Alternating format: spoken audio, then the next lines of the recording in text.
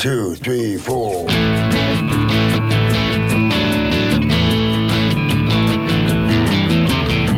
You're listening to Felony Podcast with your host, Dave Dahl, on the Startup Radio Network. The Felony Podcast explores ex-felons that have gone on to launch their own startups. We explore the ups, the downs, the behind-the-bar stories with these founders. Felony Podcast airs every Friday morning at 10 a.m. Pacific Time. My name is Mark Grimes, co-founder of Startup Radio Network. Also with us in the studio, Dave's partner in crime, Ladd Justison. And here's a man with a plan. Leader of the band. Buff and tanned. Dave, the Killer Bread Man, Dahl. Hey, thanks, Bob. Welcome to the Felony Podcast, live from downtown Portland, Oregon. I'm Dave Dahl, and I'm best known for my Killer Bread. That product would never have happened if I hadn't flipped the script in prison and embarked on a journey of redemption. And hell, if I can do it, anybody can. Anybody can, right? If they're willing to do the necessary hard work, physically, mentally, and spiritually. Change isn't easy. Transformation is a motherfucker. I love it when it happens, and that's why I do this show. I get to talk to inspiring go-getters like this week's guest, Zack Nolan. And today we have a guest co-host replacing Ladd. Oh, God, I'm so happy about that. Who will be back next week. Todd Brown, a past guest on this show, also known as T.W. Brown, author of the Zomblog trilogy. You're going to have to explain some of this stuff, but not just yet. Let me get through this. Zomblog trilogy, which I think is 12 books. It's 6 right now, so it's a double trilogy, but hey, I love that. The Dead series, and like most of the guys, by the way, that's a zombie series, and like most of the guys I've met on this show, that's just the beginning. He qualified as a guest a couple of months back by serving 10 years in the Oregon correctional system. The things that people will do to get on this show. Hey, thanks for joining us, buddy. Thanks for having me. It's good to be back in here and just kind of hang out. You guys have blown up since before. You've got all the professional ad stuff going on, and it's like a real program now. Yeah, well, we still suck, but we're giving it our best shot. The one thing we can say about us is that we're real. This is just us doing our best, and what makes this show good is the guests, and. That's what I'm really about. Todd, give us a little bit of a rundown about what you've been up to. I took a break from writing a little bit ago, just to get my production sides up and rolling, because I started an audio production company, and because of knowing that my zombie stuff would someday maybe completely come to an end. It depends on the pop culture thing. That's the realist in you. Yeah, I got to have something that, got to have a safety net. So I started a production company, and I produce audio books, and so now I'm coming up on 60-plus titles that have been produced. I try to get one out about every 8 to 10 days, and now I get paid reading other people's work. I think that Ladd's been really enjoying your work. But anyway, that's kind of an inside joke. I don't know how far we want to get into that. Woof, woof. So anyway, and I've been to your house, and I enjoyed that. There's lots. You're like me. You wear your heart on your sleeve at your house. We see who you are, and you're basically this crazy dude, man. It's got a lot of interests and is very passionate about life. I just, I wasn't before, and I think that's one of the things that doing time really sort of instilled in me is an appreciation for every day and every moment on this side of things. And so now I've learned more about living to do and chase the dreams that I wanted. So versus, doing what somebody else wanted me to do. Right. You don't have time for that. You did that for 10 years, kinda. Was it 10 years? It was 13. 13. Yeah. It's once you get to that point, time all melts together. It's just one great big episode of Groundhog's Day. So that's right. And you didn't die. Nope. And in fact, you got better while you were in there. And that's really what the show's about. It's like, can you, you can, but can you overcome your own bullshit and become the best you can be. Take advantage of the opportunities you get. If it happens to be 13 years in prison, what are you going to do about it? Are you going to sit around and blame the system, blame corrections officers? I mean, you can do that. Sure, and there's plenty of blame to go around, but it's really about you, right? Right, and that's living in that mindset's just about guaranteeing yourself a return trip. And if you get in there and really quickly realize this is not where you want to be, then it's a matter of doing what it takes to make sure that that's not where you're at. Yeah, and while you were in there, you did a lot of. You actually were writing books, writing stuff. And you actually had a book published while you were in there, I believe. Yeah, 3 of them. My first 3 came out while I was still inside, and then I just hit the ground running because I had 2 ready almost within a month and a half of my release because they were wrapping up. And then within 4 months of that, I quit my, quote, day job, which was a night job, throwing papers. Yeah. But to do it full time. And I remember you found your house by throwing papers. Yes, the house that I thought I would never live in the neighborhood of when I was throwing them out there in that little teeny suburb of Estacada, and it's now the house I live in. You're kind of exceeding your dreams almost. Exactly. That is really great to hear. And speaking of exceeding dreams, there's a guy in our studio who I am just, I'm kind of pinching myself because his story is pretty amazing. I mean, if there's somebody, he's only 34 years old, and when you realize what he's 33. Correction, I was going to say, correction number 1 coming. Yeah, and when you realize what he's done, and when he's 33 years old, you're like, okay, there's no excuses, dude. You just got to get up and do your shit. So, hey, here we go. Zack Nolan is the proprietor of PDX Contractors right here in where? Portland, Oregon. Oh, okay, good. PDX. At 13, Zack got expelled from school for getting busted selling weed. From there, it was in and out of detention and treatment centers for most of his teenage years. He got busted for meth at 19, which I believe was his only adult conviction. Am I right? Yes, I had 2, twice. I had it happen 1 month, and yeah. Okay, real close to each other. Yeah, but you were starting on a bad place, on a bad road. Around that time, at the age of 19, he experienced what he calls a moment of clarity. He wasn't out of the woods yet, but he was starting down the path that would get him there. While in recovery, he found a new hustle, flipping cars, and eventually started fixing up houses and began providing his own recovery beds. Interesting. He now has over 100 beds for people who are getting a new start. There has been nothing easy about this journey. Am I right, buddy? No, not at all. Welcome to the Felony Inc. podcast, Mr. Zack Nolan. Thanks, Dave. I would like to start off that I'm really grateful to be here, and I'm glad that people are going to get a chance to hear my story because I'm sure that some people out there really do need to hear it, especially around my age bracket. There's a lot of people still out there making mistakes and getting incarcerated and about to spend a lot of time. You should be speaking like regularly to at-risk kids, I think. Yeah. Have you been invited to do that yet? I've went to Donald Lee Long. I don't know if you know, that's a detention center here in Portland. I went back a few years ago and shared. I spent a lot of time there myself, actually, growing up.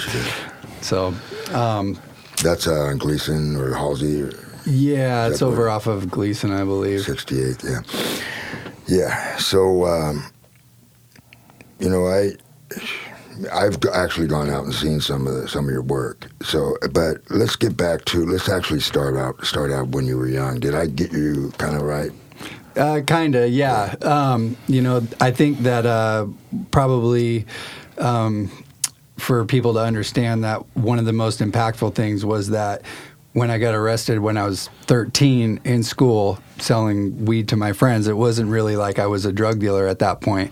I was just a cool kid, just having fun, and I decided to bring some pot to school and give it to friends in exchange for money.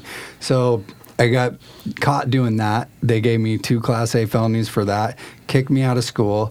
I lost all my friends in that day, in that moment, and they weren't allowed to hang out with me or do anything like that. So a bad influence. I was a bad influence, exactly. And so they expelled me.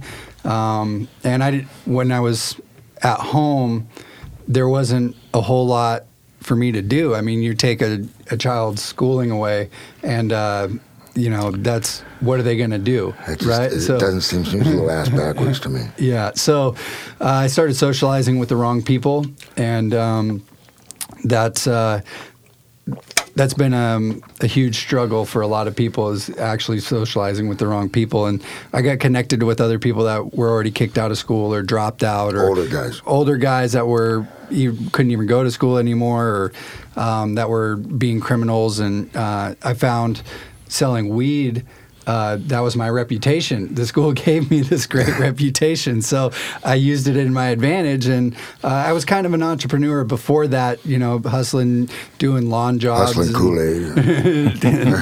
Not Kool-Aid, but...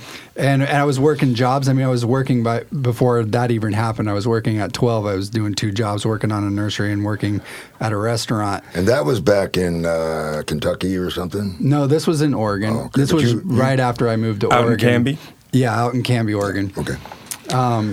It's hard to keep up with all this stuff. I know his story for someone, like I said, when I met you, is I was expecting someone so much older, but as I read the bio, and I started doing the math, I was like, wait a minute, this guy's awfully young. This is a lot of stuff going on. Yeah. I haven't stayed still very long throughout my entire life. Yeah. We kind of moved around. But you couldn't have done any of this. You couldn't have done this on drugs, No. I know you haven't been perfect, but you for the most part, been pretty clean. Yeah. Even drinking is not one of your. You don't do a lot of drinking. Maybe you drank a little bit. I was actually practicing controlled drinking there for a little bit in the last few years, but I decided I didn't really like doing that. I didn't really desire altering my state of mind and not being myself. Anyways, the path that I had as a teenager, it snowballed from that effect of getting caught and being charged and treated as a criminal. But I ran with it, and I didn't want to be told what to do, and I felt like a little man, right? My mom was a single mom. I raised myself, and up to that point, I didn't really have a whole bunch of guidance. And then all of a sudden, they want probation officers, and then my mom and stepdad actually try to be parents to me. And I'm like, I've been doing everything myself, so why would I listen now? And I went the other directions with it, and I just kept on hustling and doing that. And soon I became custody of the state of Oregon, and they took me away. They tried to send me to treatment. When I got to treatment, I ran. That became the constant thing that I did. I would just take off, and I was a runner. And doing treatment on the installment plan. Yeah. And every time I went back to treatment, they would tell me that I'm going to go for longer. And so it's like I was like, well, I wasn't going to stay when it was only 90 days. It's 120 now. I'm not going to. At some point, though, that changed, right? Yeah. You had enough. Yeah, it did. So. Basically, I also got a couple felonies for unauthorized use of a motor vehicle. And tell us about that. Did you steal cars, or did you end up with stolen cars? Or what? Not really. I stole my parents' cars and friends' cars. Yeah. But I'd borrow it, and then I wouldn't come back for days. The unauthorized use of a motor vehicle, I put a car in a ditch. We couldn't get it out, and the people we asked to help us get us out called the cops, and. It's what happened. I was going to return the car. Knucklehead stuff. Yeah, knucklehead stuff. Yeah. And then when I was 19, I had been released from the juvenile system, did well for a few months, then fell back into old friends, old behaviors, and was doing meth. And I had been doing meth before, but I would go to jail so often, I wouldn't have really long runs. So when I got arrested for meth at 19, I had a good solid year that I was doing that. And so then when I got arrested, they wanted to put me back on probation. I didn't go check in. Then a month later, I'm on the street getting caught again with another felony for drug possession. And it didn't stop there either. They just would keep releasing me. But no new charges after that. No new charges after that, except Just for absconding and escape charge, yeah. which I got while I was on the bracelet. Sounds crazy, man. Sounds like a real hard criminal. Dug a tunnel, and Well, yeah. Back then, I wanted to, make it sound really cool. And so I was like, yeah, I got an escape beef. I've been running and jumping fences all these years. I deserve it. Yeah. So I got that, and then that was the day that I had the moment of clarity in the back of the cop car, overlooking the field. I had been arrested in front of my mom because it was at home. And she was where I was crying. staying. You were crying. She was crying. I wasn't crying. I didn't get real teary, but it always really affected me to get arrested in front of my mom. It had happened a few times, but every time it just really especially hurt. when you're kind of telling them, hey, I got this, I'm running this, and here you are getting busted, and you're no longer, it seems pretty good, like you got this figured out, and then you really don't. Yeah But man, you're so young at that point. At 19, I hadn't even started getting in trouble yet. I hadn't even figured out, hey, how to get in trouble. I was like shoplifting and doing stupid shit like that when I was at that age. And I finally figured out how to be a really hard criminal, armed robberies and stuff by the mid-20s. So, I was really proud of myself for a minute. But, so anyway, it's not about me, is it? So you're 19 and you have this moment of clarity, and then what happens? So I went to Clackamas County Jail for a couple months. They released me to work release, and I served work release for 4 months. While I was there, it was kind of a battle to stay because I'd been running for so long, and that was my pattern. I remember just praying and not even really believing in a faith or anything at all, but just praying at night on my bunk bed, that this anxiety of staying and just staying put would pass, because my desire to run and just go do my own thing was just so great. It was what I had always done, and so I had a really hard time, but I did make it through that, and it did get easier, and I made it through that program. And when I got out of that program, I did move back to Canby. I moved back to my old stomping grounds, back into the house with my mom. And I was only there a really short amount of time before a friend in Portland was like, hey, you should come live in my Oxford house. There's a bunch of cool guys here. And I knew myself that I wasn't going to continue to last. I had a really bad reputation in that town. All the wrong people knew me. It was just going to be really easy for me to slip up. And you did. Right? I didn't that time. No? I didn't. Eventually you got back into it, right? A little bit, yeah. That's sort of what I'm waiting on. I've got some questions once you get to that part of your story. Okay, so I move into this Oxford house. That's where my idea of recovery housing came from. I thought it was a great concept. It really taught me a lot of things about becoming a man, taking care of myself, going to the grocery store. Yeah. I was watching my roommates buy groceries and bring them home, and I'm like, oh, well, those pre-wrapped burritos look pretty good, so I'm going to go buy me some of those. So you're just beginning to see that you can become part of the solution, and being part of the solution helps you stay out of trouble. Absolutely. So, Okay, so you got...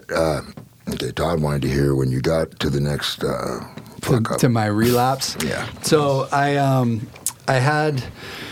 From 19 to, I believe, 23, 24, I had over 4.5 years sober, clean sober. 3 years, I decided I was going to try to sell pot again. It didn't really work out, and for good reasons. I mean, I bought a few pounds of weed. I was going to sell it to some friends. I did that, and I just felt myself slipping in the wrong crowd, and I was like, man, this is just not where I want to go. I don't want to go back to the life I used to have. So I really struggled with that because as an entrepreneur, I wanted to do things for myself. I wanted to make extra income. I wanted to have a side hustle. And I think this is where a lot of guys, they need to know that they need to realize this is a problem, because people don't look at it like that. Like they think that's where their mind takes them. And so they don't think I can do something different Plus to they make don't- money and have a hustle. It's not it's not like a vicious crime or something, you know. In fact, it's sort of legal now. It's legal now, I mean- but back then it was not. and they were going to send me to prison if they caught me. That's some So- bad timing. Yeah, really bad timing. Now, did this waterfall start? Because I know that there was a relationship at that time that sort of went sideways on you. Was that during the same period, or shortly before, shortly after?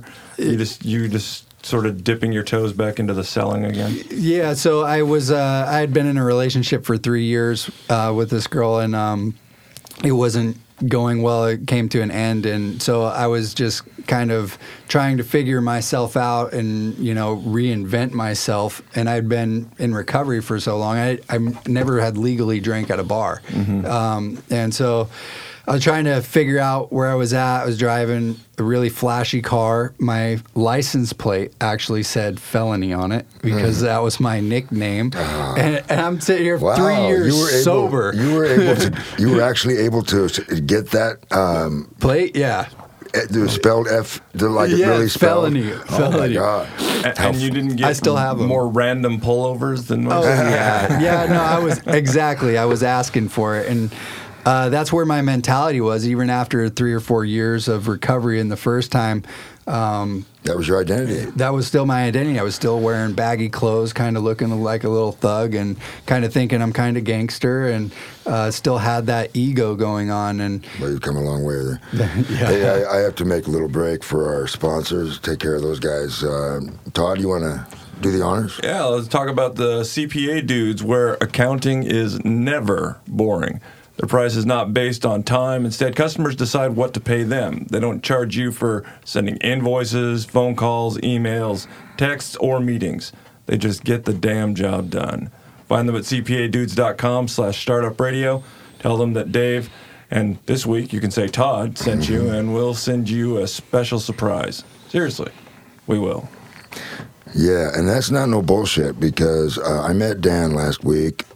He's the big guy, the big boss man, I think, over there, and great guy. He's about as tall standing up as he is laying down, but I love that guy. We had a lot of fun. We interviewed him. He stepped up in a time when we didn't have a guest. Anyway, we won't go into that. We got better things to talk about. So, where were we at?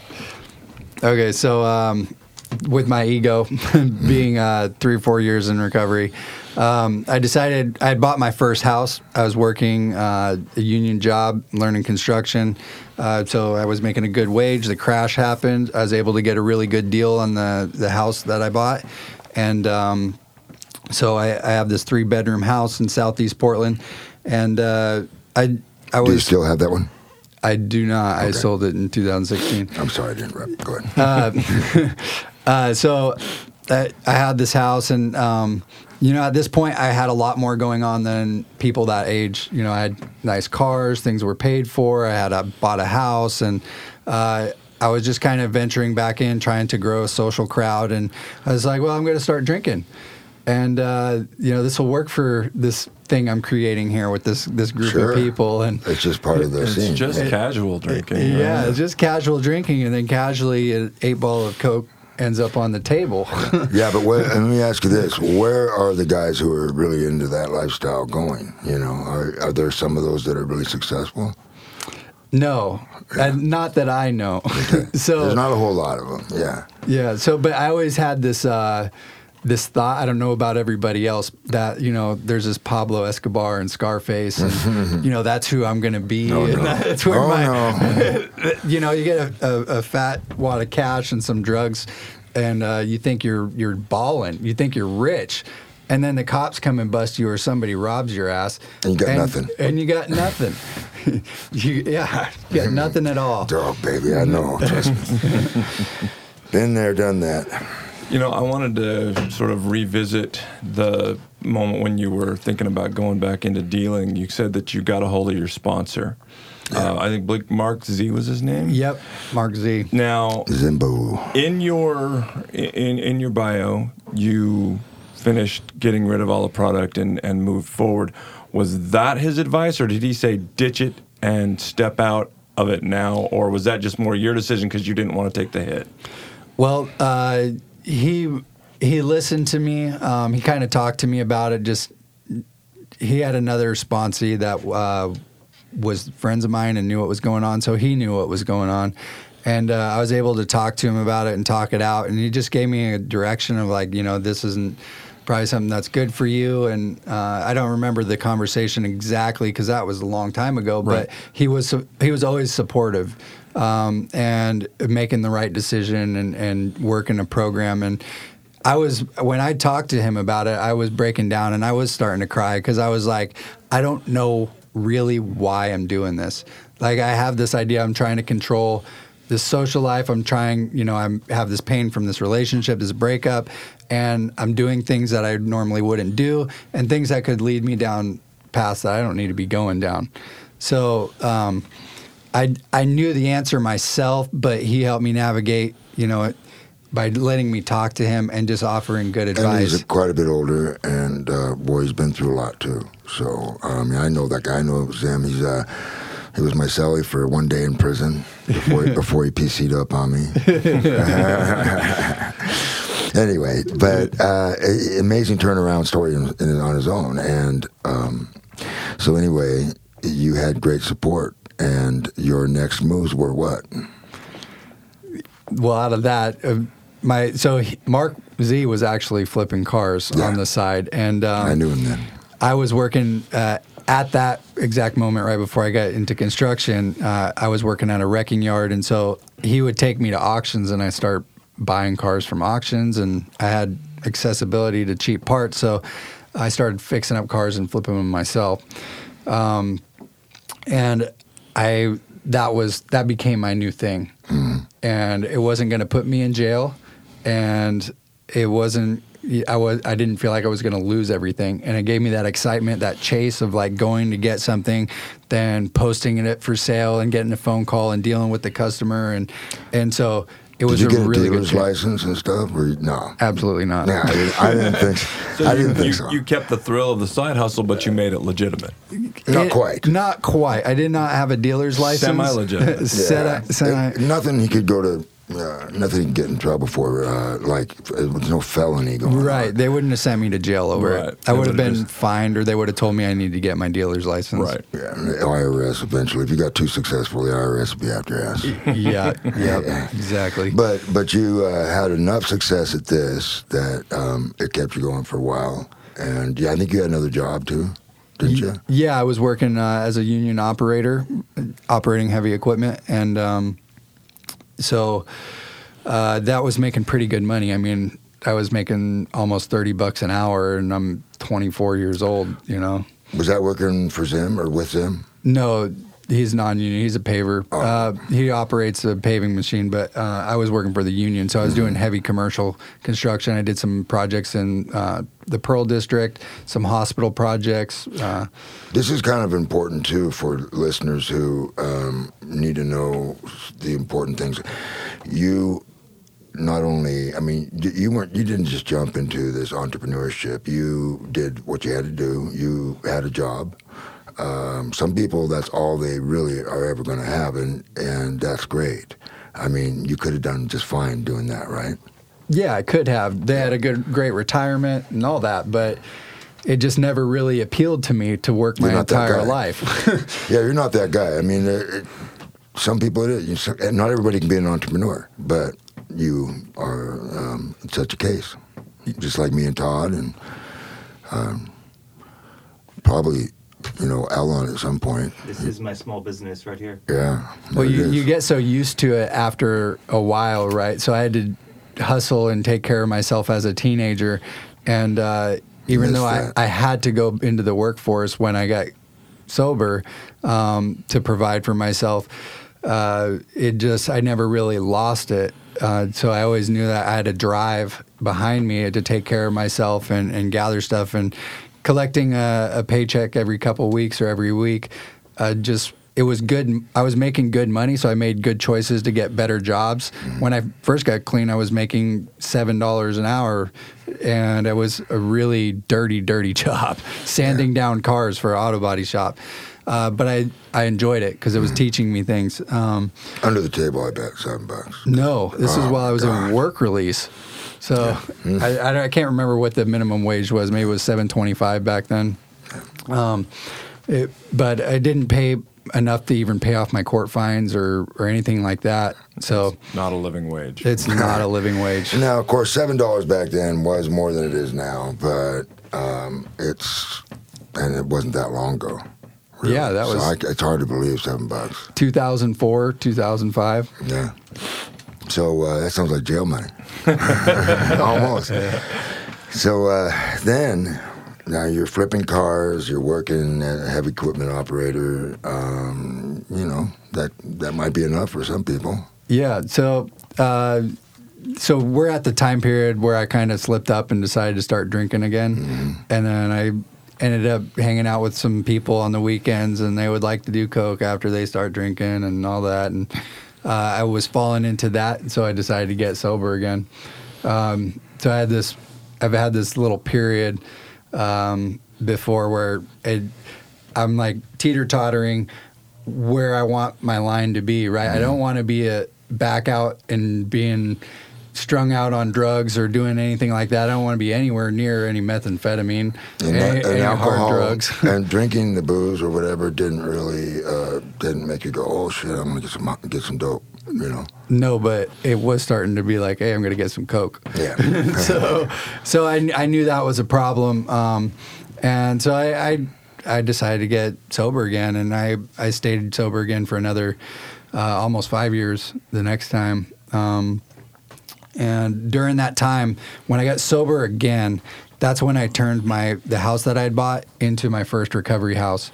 And I had done some construction to it. I kind of remodeled the kitchen, did a little remodel in the bathroom, and I turned the garage room into 2 bedrooms and a laundry room. And you were how old? 20 what? 25, I think, at that point. Listen to this. Yeah. Is there anybody else you know who's done this? Not at my that age. Not that age bracket. Yeah, not at that age. So go ahead. So I turned this into a recovery house. I'm new into recovery again. I have less than a year. I ran into these 2 houses in North Portland that were huge projects. One's 11 bedrooms, the other one's 20 bedrooms. And these houses were in really bad disrepair. They weren't finished. They had fire damage in them. They had vandalism that had happened to them. They'd been sitting there vacant for over 10 years. And people had busted windows, and there was paint that was in the house that was going to be used to paint, and some kids took this paint and just like put it all over all the walls and all the windows and just kind of had a heyday in there. And I made a deal with the owner that I would do the work, and he would help me pay a certain amount for materials, and I would fix these houses up, and then it would be on an owner carry contract to purchase these properties. And so I took it up. It was a really great opportunity for me to grow that recovery house business, right? And I had to quit my union job because I attempted to hire a friend and have him manage it, but it just was too much going on. And so I had to quit my job to carry these projects out. And it took me 6 months. I was... 6 months of really hard work. Yeah, I took 1 day off that entire 6 months, and it was to go snowboarding. And I think I was living in these houses on the floor, so I'd wake up out of the sleeping bag and roll across some dirty, dusty floor. It didn't have carpet; it was wood, and then get up and keep working. I'd do that for 16 hours a day. Finally, I got a cot because it's much better on your back. And I carried those projects out. I almost went bankrupt over it. I didn't have much money to begin with, but I had some money that I'd saved from flipping cars and from my job that helped carry me through it. And it took 6 months. And when I finished them, before I could even finish filling the second house, I had an opportunity. A guy called me and said, hey, I have this house over off of Foster. It needs some work. We got to do some work. Would you like to get in here? I'll let you in without a security deposit, and you can rent it out for your organization. And so I took him up on that, and things just kind of... Can you tell me the organization? Mountain View Recovery. Okay. That's the name of our organization. Oh, okay, that's right. Okay. Now, where in the hell did you learn the perspective that you had to be able to do this? I mean, most people would just be like, most people would be just like, forget this. I wouldn't do this. It's too much work, and I don't know where the reward is. So most people would be like that. Well, I think I have a talent to forecast a vision for myself and see the reward at the end. It doesn't always work out the way that I imagine it to be, and but I wanted it to be self-sufficient. I wanted to have residual income, and my desire was great enough that I'd actually take the risk in going to do all this stuff. And you had do you believe this was an innate, like you were born with this way, or do you think that something along the way got in you? Honestly, I think it was just a matter of time, of small changes, just like anything else. Having to take over my life at 13 and really starting to run the streets and having to take care of myself, that really forced a lot of stuff into me. Adulthood and work ethic. Work ethic. I don't. When people observe situations as really risky situations, if they can't physically harm me, I assess the risk in a different way than most other people do. Well, because you are proactive about it. I mean, it's not you. It's all on you. You know that. It's like, hey, I can take the power here and make this happen. Yeah. So the risk is all up to you in a way, right? Oh, exactly. I mean, there's going to be issues that aren't in your control, but basically, you're taking the bull by the horns, and you believe in yourself. Oh, absolutely. So when there's been some really tight spots I put myself in as far as financial risk. And one of the things that I remember while I'm, worried about this deal, or the reward just, could be high and it could bankrupt me. But I think back to the time when I got out of work release, and the only thing I owned back in 2004 was a trash bag of clothes that smelled like dirty cigarettes. And that's what was dropped off to me at work release. And so I look back to that and, people, this risk that I'm taking, you can't take everything that's important to me because that's all internal, right? Yeah. So I know that that's all you really had left. I started with nothing. I mean, you count that as something, then you add value to that. There's actually a hell of a lot. There's nothing more valuable than that, in my opinion.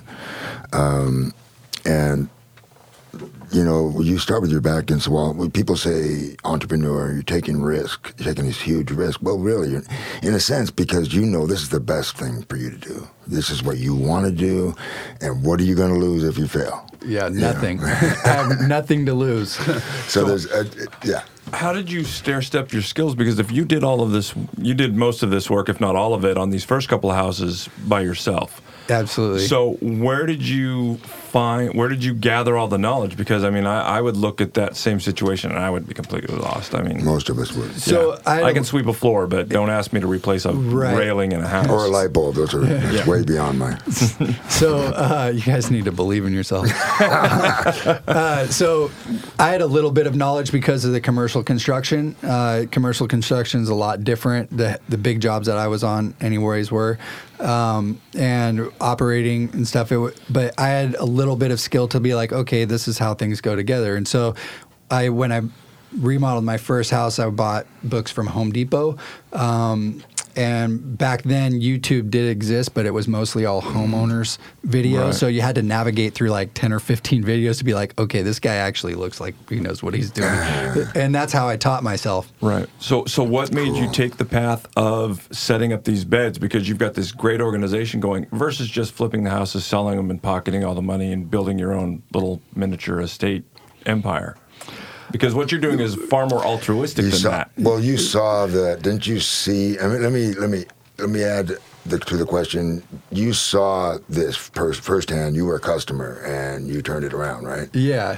I was in the recovery house, and that's what helped me turn my life around. So, so we're talking about 2012. I had my first few houses. The economy was still pretty bad as far as housing goes. So I could have sold my first house and probably made a profit and started flipping then, but that wasn't really in the mindset. It was just, making, $500 or $600 over a house every month and managing it myself. At this time, did you see this being scalable, or did you kind of just... Oh yeah, I'm a visionary, so I always see everything scalable. Sure. Even then. Yeah, even then. And I was probably, in my mind, it was bigger than what it's even been, right? But I'm grateful it's not as big as I imagined. It might have been too much for you too soon. Yeah. Yeah. What you can handle is a good thing, right? So I got another break here, and I'm going to talk about Publicize. Publicize brought this week's episode of Felony Inc. to you, and it's a deconstructed PR subscription service which generates effective visibility for your business. Publicize handles all communications with the media and any content required to do this. That is press releases, editorial pitches, etc. And they offer a wide range of PR products and abilities out of which you can construct a PR package that's right for the future of your business. That's right. But you don't really need a lot of PR right now, right? You just more you like going and getting it. How does PR play into your business? Because I know you're here doing this. There's a reason for you to do this. This may eventually open up some sort of door for you or whatever, but you also do this out of passion. So tell me. So what do you mean by PR? Are you word of mouth, or what's getting the word out about your organization? It's all word of mouth. It always has been. Relationships, right? Yeah, relationships with other organizations in town.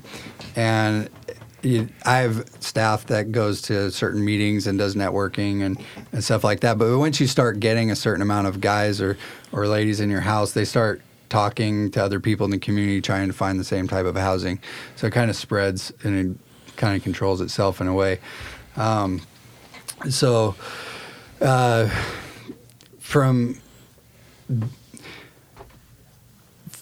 where we're at now, we don't even do any advertising. It's all word of mouth, and we've been mostly self-funded.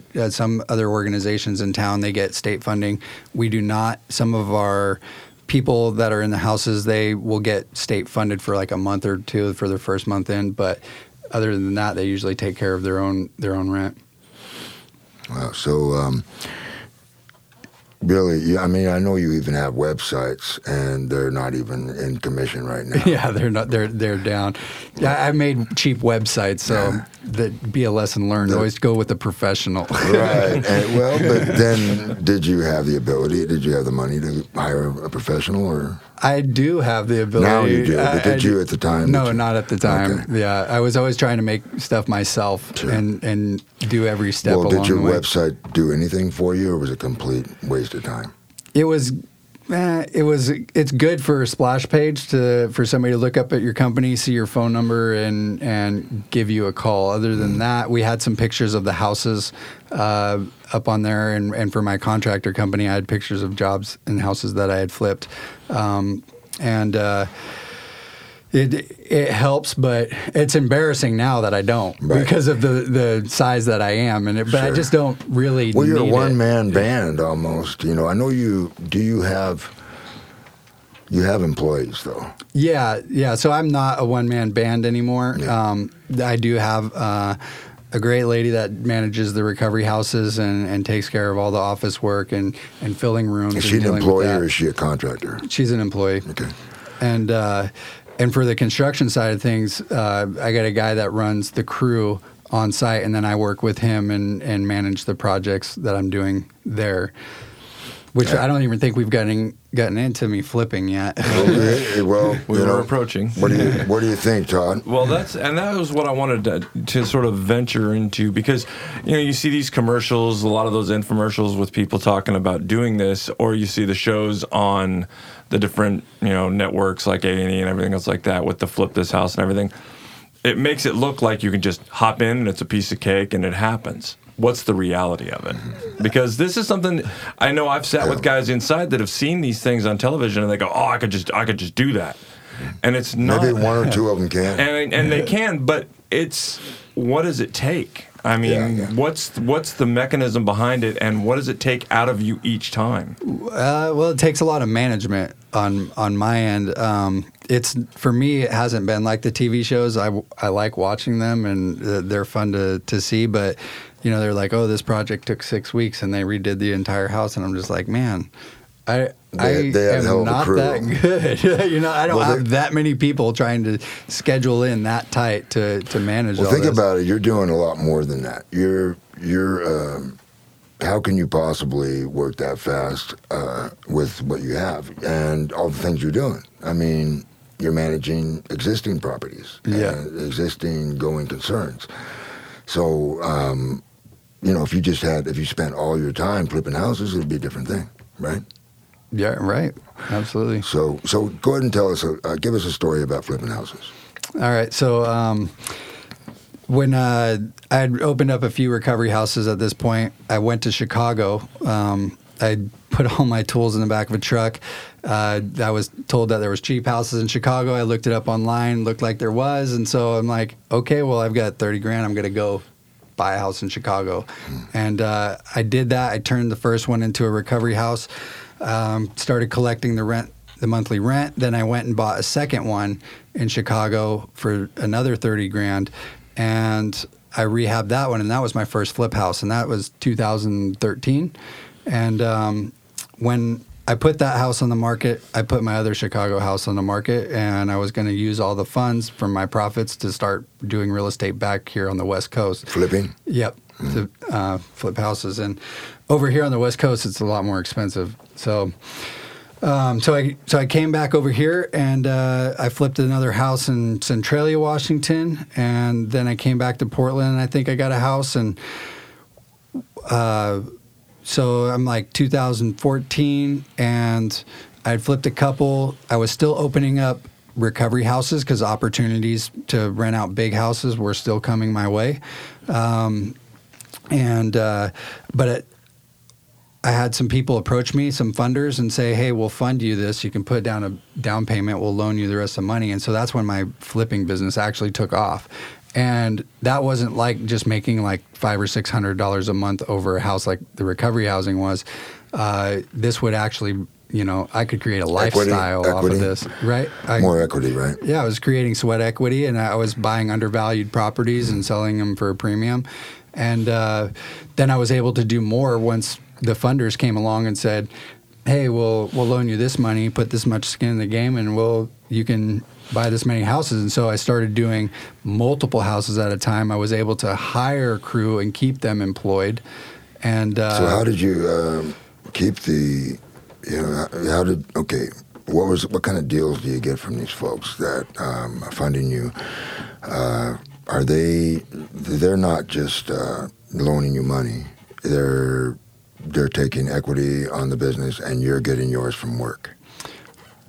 So they have security in the property itself that I purchase, and they do get high interest payments, and they also get points. So it's hard money. It's hard money. Okay. And so they're making like $20,000 by the end of the project. Sharks. Yeah, basically. So they're making like $20,000, but they don't get an equity of the profit that I make, and they also still get paid if I lose money on the project. Right. There's the rub. That's the rub, is to make sure those guys are guaranteed winners. Yep. Aren't they? Yep. Well, and that's the reality of life, right? Hey, it helps me out. Yeah. It helped me make a lot of money. Yeah. So, that's right. Yeah, you have to work with people sometimes. I mean, it's not always all about yourself. Sometimes you have to spread the piece of the pie to make things work better. Absolutely. And that's a great way to look at it. And this is what you've done to build up your bed space for what you've got going on. And how many beds are you up to now? We're over 120. Yeah, I mean, last time I talked to you, I think you were just over 100. Now you're 120. Yeah, we're at 135, but we shut a house down, and we haven't opened up another one yet. So, We're down to 120. Why did you shut it down, or do you want to talk about it? There was just some problems with the building itself, some code issues that the city wanted to bring up, and So you moved those people into a different housing? we shut that house down and moved. Some of them moved out of our organization, and some of them moved to one of our other houses. And the landlord didn't want to help with the things that needed to be taken care of by the city, so it just didn't work out. I see. So your actual ownership of properties is what now? How does your equity situation look? So 2 of the properties I have an owner carry contract on, and then I have my flip properties. I have a full rehab that I'm doing in Lentz right now. I own that house, and I have 2 other lots that I'm dividing. So I'll have a total of 4 lots once those are divided, and I'll be building new construction homes on that. And then I also have a vacant lot off of 122nd and Sunnyside that I have that I'll probably build a recovery house on eventually. So right now I'm trying to gear more towards building up my recovery house organization and owning the homes that I'm renting out. So this equity house or this recovery house business is really your main business and your long-term business, or you want to do both? It's more the long-term. Flipping for me is short-term, and that's what makes me money, and it makes me fast money. But when I stop working, it stops working, basically. And so the income property, basically. Yeah, and the income property, as far as the recovery housing, that's where I want to be, so that I can sit back and I can start enjoying some other things in life, that are important to me. And so the idea behind that is that I won't have to feel like I have to flip, 6 or 7 houses a year to make a certain dollar. I only need so much to get by, and I really like traveling. I do a lot of that. And so I would like to step back and do some other things in life. And I don't want to have to flip houses and feel like I'm on a hard hustle for the rest of my life. Right on. Okay, well, I want to ask you one more question, and then I'm going to let Todd talk for a little bit. I haven't let him do that much today, and he deserves to. I just wanted to say one more thing about balance. I remember you talked about you said something in something I read about balance, and you were talking to a shrink or somebody, and they were like, "Dude, you need balance." And I remember myself in my good old days. When I was still really just working my ass off, and people at the farmer's market would come and they'd see me, and they'd always see me adding more to my plate, and they're like, "Dude," they love me, right? And they're like, "Well, you really got to have balance," and I'm like, "No, I don't. I'm sorry, I can't do it." But eventually you do, and that's kind of where I'm at now. But I was just going to say, if there's one thing I can tell you, don't ever feel regretful about not having balance as an entrepreneur. Yeah, it's easy to lose track of that, isn't it? Yes, absolutely. So, Todd, I'm going to let you talk. Well, that's the thing, when talking about the balance, that was actually the question I was going to talk about with you is you finally took a step back and took your mom on a trip over to, I believe, Southeast Asia. Yep, Thailand. Yes. And so all of this has allowed you to do that, So what did that trip mean to you to be able to do this with your mom, to go from her sitting in the front yard watching you getting cuffed and put in the back of a car to taking her on a trip like that? What does that do for you inside? Yeah, that creates a lot of healing for me. I used to be the trouble child out throughout the whole family, and now I'm like the golden child, right? I'm doing things really successful and all this stuff. The prodigal son. And so she's really happy. We have never had the chance to do anything like that, and it was amazing. We didn't spend the entire time. I was on a 6-week trip. She came over for 3 weeks. We would spend a couple of days together. She would go kind of do her thing, and I would go kind of do my thing, and we'd link back up and hang out. And I was able to chill out on the beach and watch fire dancers and just hang out with my mom and enjoy the moment. we got to stay in some really cool huts and locations together and see this part of the world together that neither one of us have ever seen. And for her, it was really rewarding, and for me, it was really rewarding. And I'm really, really grateful that I got a chance to do that. A lot of people, they lose track of time and even working a normal daily life, and they forget that they need to spend time with their loved ones. And it's easy to do, and sometimes it's really hard to afford, right, to take that time off of work and do that. But that's why I work so hard, because I want to be able to take that time off. Sure. So, but you'll work really hard for a while, and then you'll play. You'll just let go and play, right? Yeah, but that's not. I think I was talking to you the other day about it. That's not really well balanced for me right now. I kind of need to stop working so much and try to be a little bit more balanced even when I'm at home, because I have been doing that. Well, that kind of gets in the way of your relationships and all, but and all that. I am probably the sickest individual. I have been the sickest because I was a workaholic, and I'm happy when I am. So. It's a weird thing. I've started to value family more, but I didn't come up with family values and all that. So it's harder for me to appreciate, that I can take time doing this. So maybe I can learn that from you. I don't know. We can work on it together. Yeah. Okay. So you know what? You are an aspiring young fellow, and I mean you are young. You don't realize that probably because you're 33. And when I was 33, I thought I wasn't that young. Yeah, that would sound like that. I kind of didn't think I was going to be around. But we only have a few minutes left, and I want to make sure that we get to the things that matter that we may not have covered. Now, first of all, you did go to the Business in a Box, which Business in a Box is kind of a recurring theme around here. We talk about it because we know the great guy who runs that, and he is passionate about helping these guys in prison turn their lives around with entrepreneurism and the concepts that go with it. And you went there yesterday or the day before.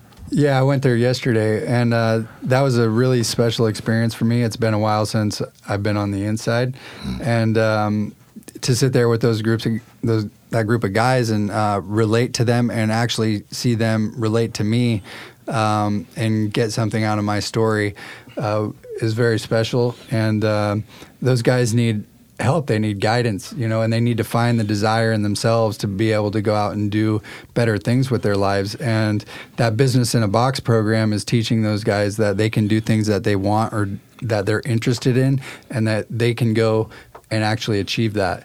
And they're limited in there, but they're getting creative. And to start. And being forced to be creative is also good for the mind. Oh yeah, putting deadlines on creativity.